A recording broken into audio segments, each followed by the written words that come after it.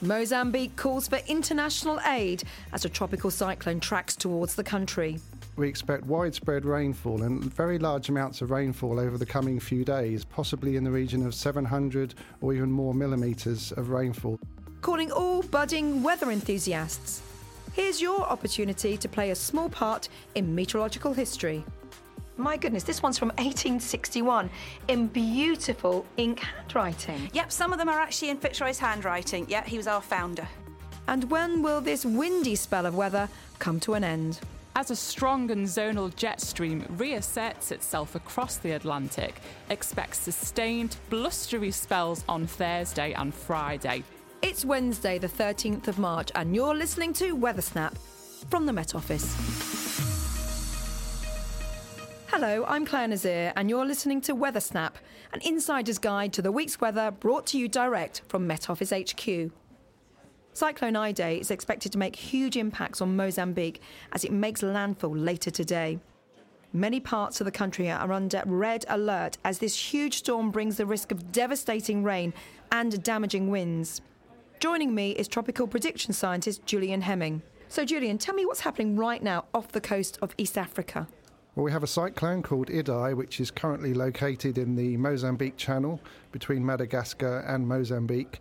And we're expecting that cyclone, which is very intense at the moment, to possibly even intensify further and make landfall over Mozambique maybe late Thursday or into Friday. How unusual is a cyclone at this time of year in this part of the world? Well, we are currently in the season for cyclones in the South Indian Ocean. They happen right across the Indian Ocean, right from Australia across to Africa.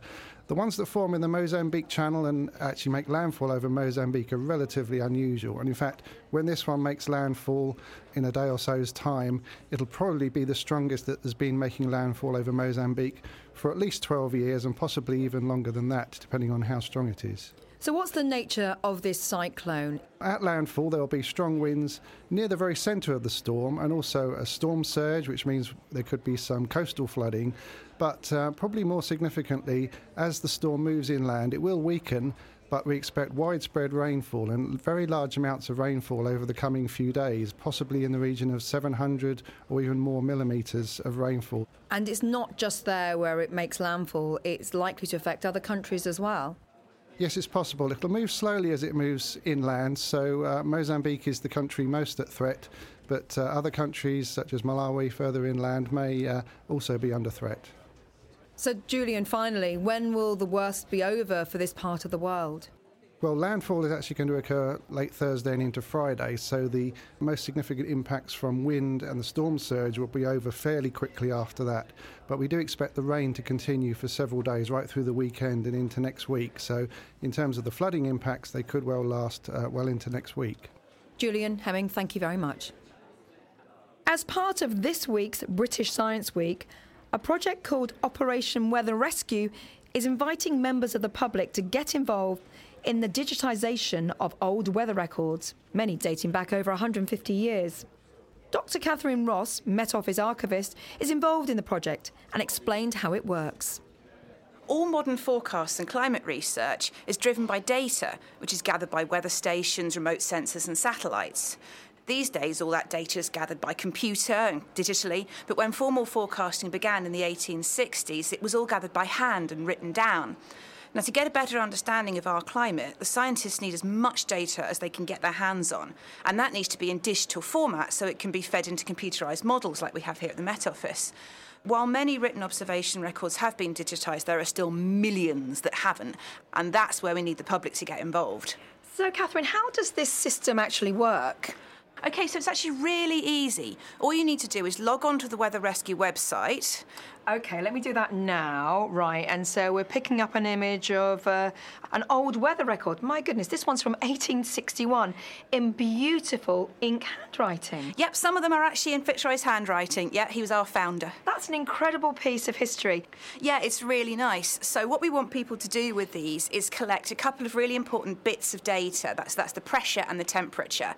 And the website will lead everybody through just how to do that.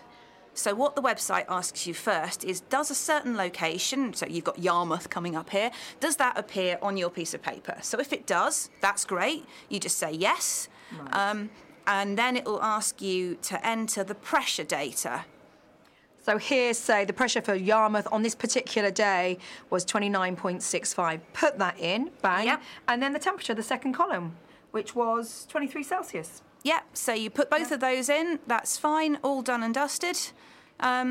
And then you enter the rainfall. If it's there, that comes later on. So some of the early records don't have rainfall in there. And then press done and finished. Yeah, and that's it. A new record entered. Quick, easy, and really helpful to all of the climate scientists. That's so simple, isn't it?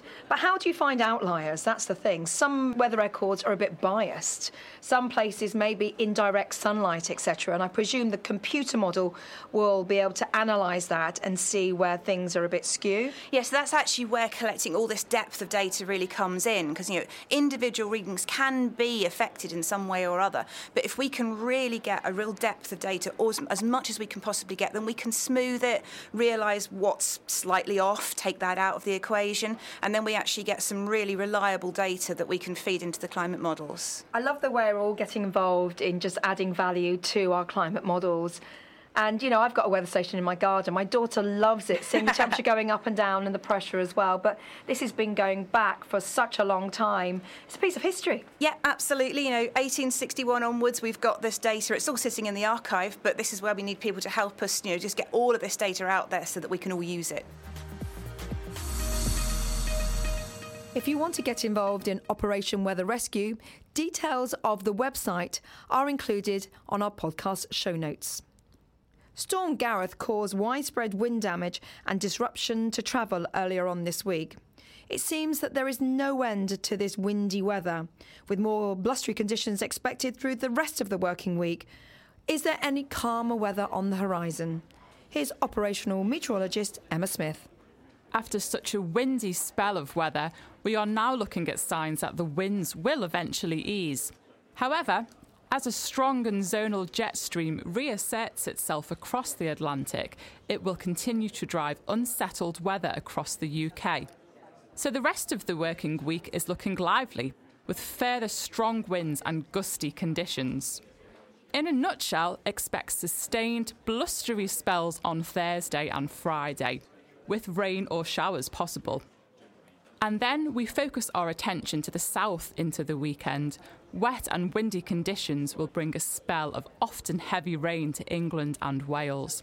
It will be showery in the north on Saturday and less breezy. There'll be further showers for most on Sunday, and by then the whole country will be under a colder airstream from the north. So it'll be a chilly day with increasing risk of frost into the beginning of next week. It is going to be settled into the start of the new working week. Plenty of sunshine around, but it is going to be chilly still.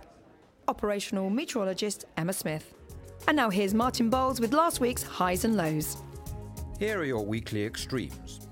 The highest maximum temperature of the week was 15 Celsius on Wednesday the 6th of March at Pershaw in Worcestershire. The lowest minimum temperature was minus 6.9 Celsius on Tuesday the 5th of March at Aboyne in the Highlands of Aberdeenshire. The most rainfall in one day was 52 millimetres on Wednesday the 6th of March at Libanus in Powys. The brightest day was on Tuesday the 5th of March at Stornoway in the Western Isles, where the sun shone for 9.7 hours. Martin, many thanks. Before we go, the Mostly Weather Met Office podcast is out tomorrow.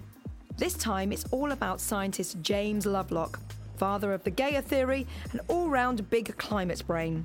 He's really been an example to us all about how to really be able to fight against the consensus to come up with new ideas. And I think that's why he's got 2 or 3 ideas that would be enough for a lifetime for anybody else. Do make a date with the Mostly Weather panellists. That's it for Weather Snap. I'm Claire Nazir, and producer was Adrian Holloway. Do join us next time.